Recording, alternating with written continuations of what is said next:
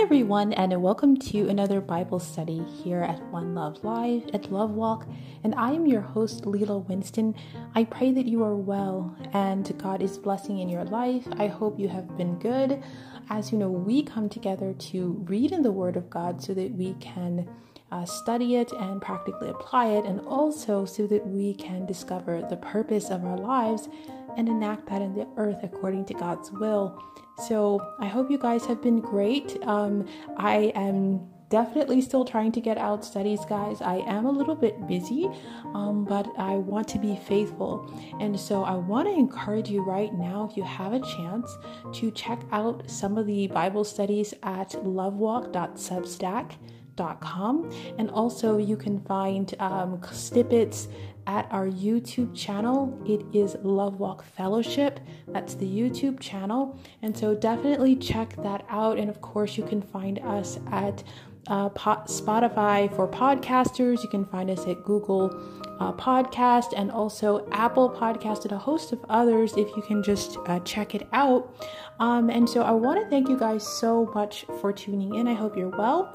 And today we're actually going to do a pretty great study that I think is really very practical and that you can use in your everyday life.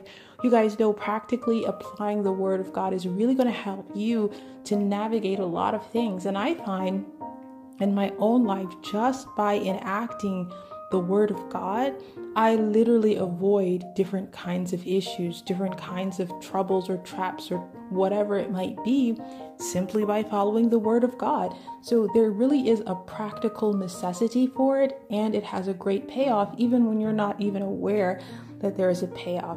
So today we are going to be studying in 2 Thessalonians. That's going to be our anchor text today. It's 2 Thessalonians chapter 2, and that's verses 3-4.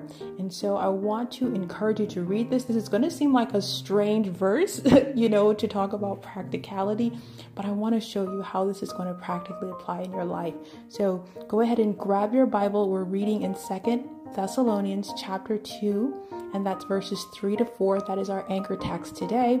And I'll get started. It says, "Let no man deceive you by any means, for that day shall not come except there come a falling away first, and that man of sin be revealed, the son of perdition, who opposes and exalts himself above all that is called God, or that is worshipped, so that he, as God, sits in the temple of God, showing himself that he is God." Now that sounds pretty scary if you think about it. It just sounds kind of crazy, and it conjures up thoughts in your mind when you start thinking about, what end times will be. But I think we need to remember something too, because I think a lot of people talk about this in recent times, about a kind of falling away, but you have to understand that is promised in the Word of God. So it makes sense. Some people are going to fall away from the faith, and that's part of prophecy that's written in the Bible. We are being told that so that we can understand what's happening, so we're not greatly shaken. You need to understand that there's going to be troves of people who are going to fall away from the faith. And, part of that may be that, maybe they didn't fully understand what the Bible was saying. Maybe the gospel wasn't presented to them in the correct way. And they realized, oh, gee, wait, is this what it involves? And so they kind of fell away. So I think it's important to understand this is going to happen. Don't be shaken by it. Understand what the end times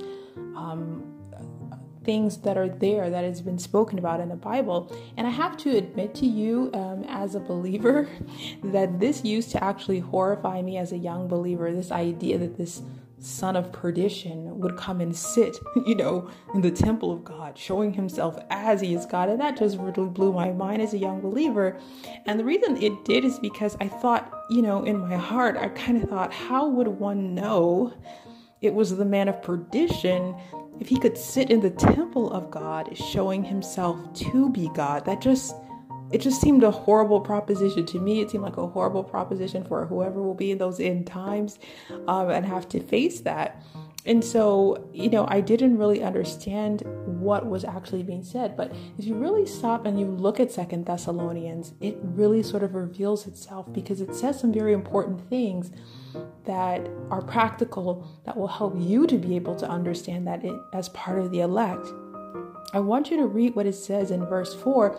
It says, who opposes, right? In verse 4 of 2 Thessalonians chapter 2, it says, who opposes and exalts himself above all that is called God. That's your aha moment. That's your catch-22. That's your whatever it could be, what you're looking for. As a believer, we are looking for truth, right? And so even though this horrified me, now when I look at it, I understand that it says, when it said who opposes and exalts himself above all that is called God, you have to say, can anything be above God? Ask yourself some practical questions about what is being said in the text. Can God be above God? Ask yourself these things. And therein is the lie. And that is how you're able to discover and how you're able to know the truth. Can God oppose himself? This is really a very important thing to kind of give you that direction. So you will say, oh yeah, you know what? I really will be able, if I'm a believer and I really follow the Lord, I'm going to be able to figure this out. I'm not going to be deceived. In fact, it says in verse 4, it says who opposes. And again, we have to ask ourselves this question, and I really want to drive this home when it says who opposes, right? Can God be divided against himself or even his own ways? And in this manner, we see how that the man of perdition can be identified by the elect. This is not a scary thing, and I want to show you 3 things about that. The first thing is that he opposes. And this is the fallacy. God cannot be divided against himself. That house cannot stand. In fact, Jesus Christ, when they accused him of, casting out demons by Beelzebub, he literally said, how is that possible?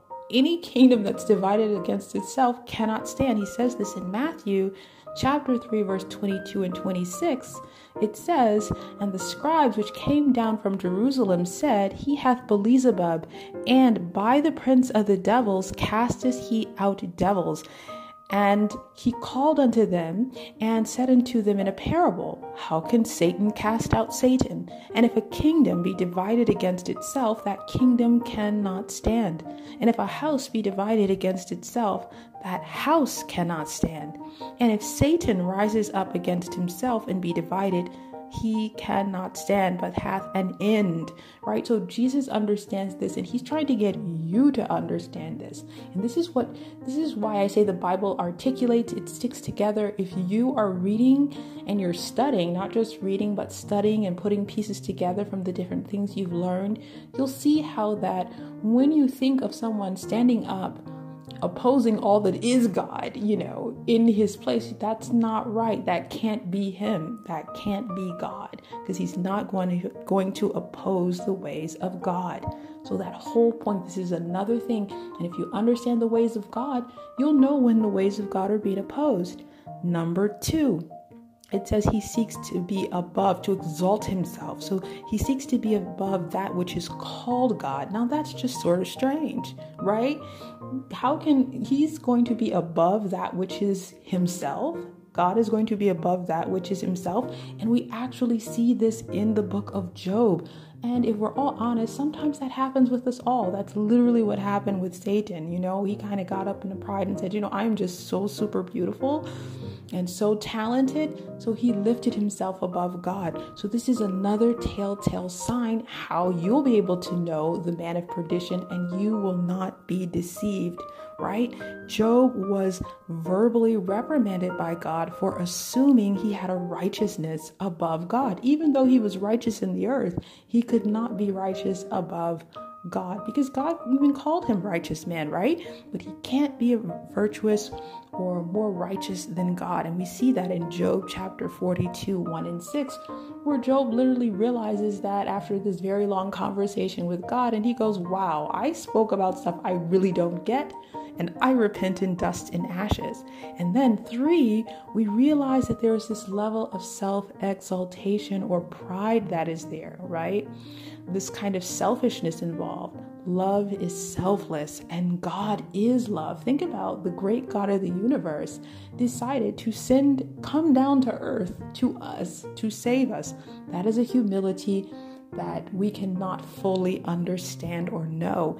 And we must be like those who detect the fake money. There are people out there who are trained to be able to detect counterfeit dollars and currency.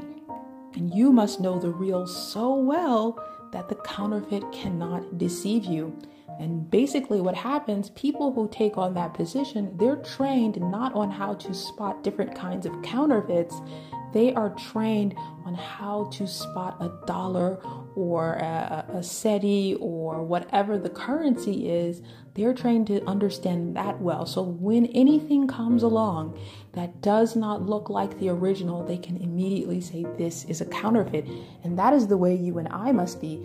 That is why looking into the perfect law of God, reading His Word, and acting on it practically in our daily lives is going to help us to be able to identify not only the man of perdition, but the bad guy that's trying to steal from you or do something bad to you or deceive you in your everyday life. Right? Understanding God will become critical in the times to come, because the times will get so bad, as it says in Matthew chapter 24, verses 26 and 28, and also in Mark 13:20, it says that the times are going to get so bad that it's going to be kind of difficult to kind of hang on there. And in the same way that we advance in technology and science, mankind is also going to do the same thing in wickedness. And if you cannot tell that that's happening in the world, I want to encourage you to turn on your television or scroll through a social media feed, and it should pretty much confirm everything that I'm saying. And that is one reason why I don't understand why people do not believe the Bible, because it is so accurate. So this means your understanding of God and the economy of the kingdom of heaven must increase. It has to increase now. It matters because there will be counterfeits. It is easy to be deceived if you do not know what God's word says, or live that word practically in your daily life as a practice. People are deceived by cults and false prophets and bootleg pastors and broken theology, and even just other regular people, because they do not heed or read the Word of God. It's really important that you not only read, but that you study, and that you not only read and study, but that you actually do it, right? Look how it says, let no man deceive you in verse chapter 3, when we are looking at 2 Thessalonians. He's literally saying that there will likely come people or things that will attempt to deceive you in this manner and in this area. In fact, we see other places where we are warned not to let others deceive us. And we see it plainly in Matthew chapter 24, verses 4 and 5, and Mark chapter 13, verse 5. And so I want us to look at the one that's directly from Jesus in Matthew chapter 24. It says, and we'll read until verse 5, it says, and Jesus answered and said unto them, take heed that no man deceive you. Take heed that no man deceive you, for many shall come in my name, saying, I am Christ, and shall deceive many. And so he goes on to talk about the end times in that chapter and many of the deceptions there. So knowing God and his ways are essential. They will enable you to spot the fraud and determine the authentic. And this is vital in our world today. Notice how the disciples even warn each other fellow believers not to be deceived. And we see this in 1 Corinthians chapter 3, verse 18 to 19. It says, let no man deceive himself. If any man among you seems to be wise in this world, let him become a fool, that he may be wise. For the wisdom of this world is foolishness with God. For it is written, he taketh the wise in their own craftiness. So in this way, we see him encouraging us to understand the ways of the kingdom of heaven, and that to understand that they are different from the world. This is absolutely crucial and vital for you to understand, because sometimes God is going to have you do things that make no sense in the world, but make every bit of sense in the kingdom of heaven and will get you the victory. That is why we do not lean on our own understanding. He's saying that we must not reason and sort of act with craft and strategy with the ideas of this world, but with the kingdom, right? And he is warning us not to be deceived into doing anything otherwise, So he's giving you a window in. He's giving you inside information. And remember, this is coming from a Christian believer who's warning other believers. Let's look at what it says in Ephesians chapter 5, verses 1-7. It says, "Be you therefore followers of God as dear children, and walk in love as Christ also hath loved us, and hath given himself for us an offering and a sacrifice to God for a sweet savor. But fornication and all uncleanness or covetousness, let it not be once named among you as becomes saints, neither filthiness, nor foolish talking, nor jesting, which are not convenient, but rather giving of thanks.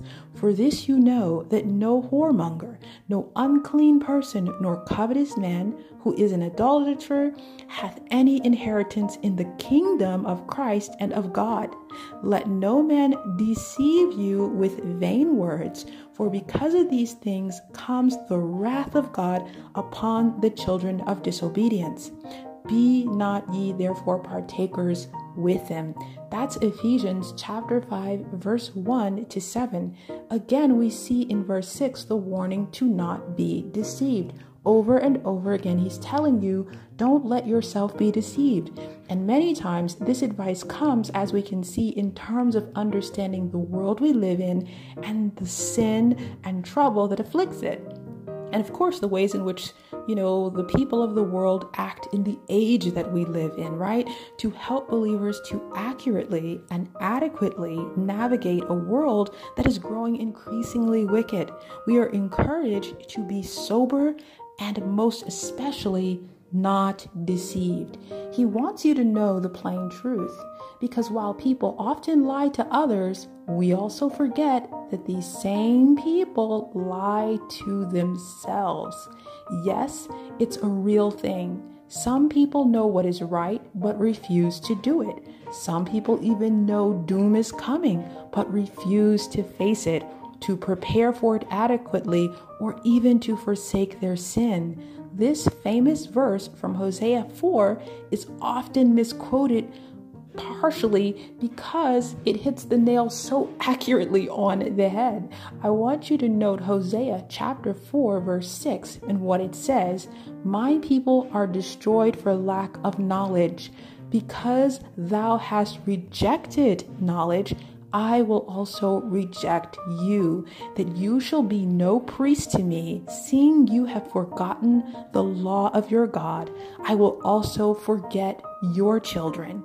So they are destroyed not just because they lack knowledge. And this is really important to understand.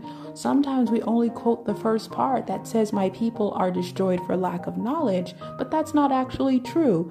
They're destroyed for lack of knowledge because they rejected it. Right? So we have to understand it is because they rejected it. Some folks don't want to know the knowledge, don't want any knowledge. They don't want to know the truth. They don't want to acknowledge truth. It means they might have to change their ways if they did acknowledge it. And we see this in everyday life. Some people are willfully ignorant. These people have all sorts of excuses for themselves.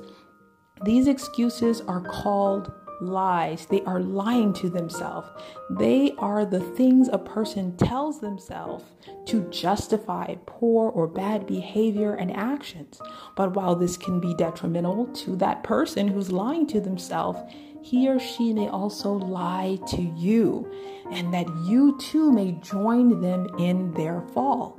In fact, in Matthew chapter 23, verse 13, Jesus rebukes the religious leaders of his time for not wanting to enter into the kingdom of heaven, but also not allowing others to do so either by their inauthentic teachings. Inauthentic teachings. He literally says they shut up the kingdom when they do this. So some people may mean you harm in deceiving you about sin, the way Satan did to Eve. But some people do not mean you any harm the way Eve did to Adam in Genesis chapter 3, verse 6. Let's look at what it says. It says, "When the woman saw that the tree was good for food and that it was pleasant to the eyes, and a tree to be desired to make one wise, she took of the fruit thereof and did eat, and gave also unto her husband with her, and he did eat. That's Genesis chapter 3, verse 6. So you see, some people lie to themselves because they want something so very badly, like Eve, or they want to follow their own will so very badly. And so they lie to you because they have to maintain the lie that they have told to themselves. So they will hand you the fruit to take a bite too. People of all backgrounds do this, so you must know the Word of God. Imagine if we put ourselves in Adam's place. When Eve gives him the apple to eat, if he adhered to God's word, he would have told her, "No, I will not eat that, because God said of all the trees we may freely eat, but of the tree of the knowledge of good and evil we may not eat." And then he would refuse. So that's not just knowing the word of God, because Eve knew the word of God too, because she literally said that back to the serpent. But he would have been doing the word of God, practically living it out in his life. It's about knowing God's word and a way and doing it. And one thing we absolutely do know, if he had obeyed God and remained true to his word, he would not have known sin or death. And so too for you and I. Sometimes our encounters are directly with those who are seeking to deceive us for the purpose of hurting us, just like the exchange between Eve and the serpent. But also with those who have accepted a lie in place of truth. It is an encounter with those who have deceived themselves, like Eve when she gave the fruit to Adam. Eve allowed herself to be deceived. You see, you and I get to choose what we believe and what we will do with that information. And we are warned of these deceptions because they are common and we will likely face them. Look at what it says in James chapter 1, verse 26. It warns us to be mindful of our words and what we say as believers. This is another warning that we are given. It says, if any man among you seem to be religious, and bridles not his tongue, but deceives his own heart, this man's religion is vain, or pointless, or useless. So again, we know that the world has its own ways, but God has his, and he expects his ways to trump the world, which they do. And if we follow them, we get the right results. So even if we see no reason to change, merely by knowing his ways and his commands, we modify ourselves to be more like him. In this verse, we are taught to remember that a man that doesn't seek to control what comes out of his mouth is deceiving himself, and his religion is pointless and vain. In fact, in verse 27, which is the verse right after that, we are actually told what pure religion is. According to that verse, speech alone can undo the fine work of what pure religion is, in terms of visiting the fatherless and the widows and keeping yourself unspotted from the world. Look at what it says in James 1:27. Pure religion and undefiled before God and the Father is this, to visit the fatherless and widows in their affliction and to keep himself unspotted from the world. And yet, we are told a man who does not bridle his tongue, his religion is vain. So you see, if we have a vile or nasty tongue, we undo all the good that we have done. I think the tongue may actually be so important to God because maybe words come from it. I'm not saying that I don't think words are important, but I think it may be more important to God. And this is just my thoughts in terms of reading the Bible. It may be more important to God because, words are spirit and they have power to kill or to give life. And so we are urged not to be deceived to think that we can speak any kind of way or to others without consequence. And this we must do, as it says in James chapter 1.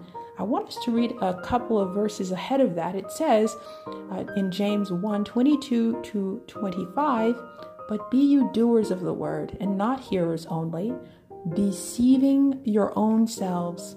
For if any be a hearer of the word and not a doer, he is like unto a man beholding his natural face in a glass. For he beholds himself, and goes away, and straightway forgets what manner of man he was. But whoso looks into the perfect law of liberty, and continues therein, he being not a forgetful hearer, but a doer of the work, this man shall be blessed in his deed. That's James chapter 1, verses 22 to 25. So again, we see in James another warning about deception, self-deception. It again pertains to our lifestyle and manner of being in the world. It matters that we do what we say we believe. And if it had been just about believing, we would not need to act, right? But James chapter 1, 22, 25 warns us that we must act and do. We must believe and do. So it is within our purview to act or not. I think this is really something that we have to understand. What is implied here also, but not explicitly stated, is that we can believe and not do. Like we can know it and not do it. You can know the word and not do it. So we must be aware that a man who is not doing God's word as a believer is acting of his own volition not to do it, right? Notice it says to look into the perfect law of liberty in verse 25.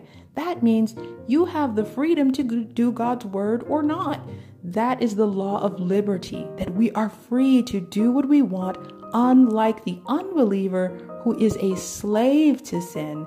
We're not slaves to sin, but we must know that there are repercussions if we choose to sin. And we see John making it very clear about the practice of sin in 1 John chapter 3, verse 7 and 8. And I'm going to show you that right now. It says, "Little children, let no man deceive you. He that does righteousness is righteous, even as he is righteous. And he that committeth sin is of the devil, for the devil sinned from the beginning. For this purpose the Son of God was manifested, that he might destroy the works of the devil." So it's vital to understand God and his ways in all areas if you can, to understand how the kingdom works, because the kingdom has now come to earth. As it says in Matthew chapter 6 and 3, and not only has the kingdom come to earth, if you are a believer, the kingdom is within you. The kingdom of God is within you, as it says in Luke chapter 17, 21. And it is our interactions in this world and with the lost that we must take heed of. We must take heed not to be deceived, because our sinful flesh wants us to do those things. We have a battle with the temptation of Satan, but also the sin in our flesh. And if we do act in sin, unfortunately, we suffer. Look what it says in 1 Corinthians chapter 15, verse 33. It says, "Be not deceived. Evil communications corrupt good manners." That word communications does not only mean what you say or what people say to you. It means continual interactions and association with evil. It means more accurately to commune with or fraternize as a practice with something or something. Yes, we are to be in the world, but not of it. So be careful who you are interacting with. No, you're not supposed to pull yourself out, but you have to be careful with who you interact with, the kinds of life they live, and the things that they do. So we must be mindful of our associations and friends and the people we spend time with. These will affect you, and do not deceive yourself. Remember, it says don't be deceived in 1 Corinthians 15:33. Do not deceive yourself and think it will not affect you. The Bible even warns us not to have any part with angry men. Not evil men, just angry men. I think this is really wild. If you look in Proverbs chapter 22, verse 24 and 25, it says something very important.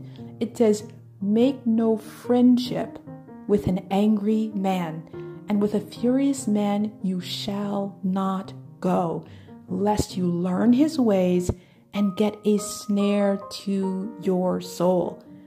Right? The soul is important. We have lately been discussing the soul, right? So this is pretty important, this admonishment, this warning that's being given, not to be deceived. It literally says that you will learn his ways and get a snare to your soul. A snare is something that traps you and holds you down and causes you not to be free. A snare is a trap. Please note that it says that not a sad man. It doesn't say an overly happy man or a giddy man. It says an angry man.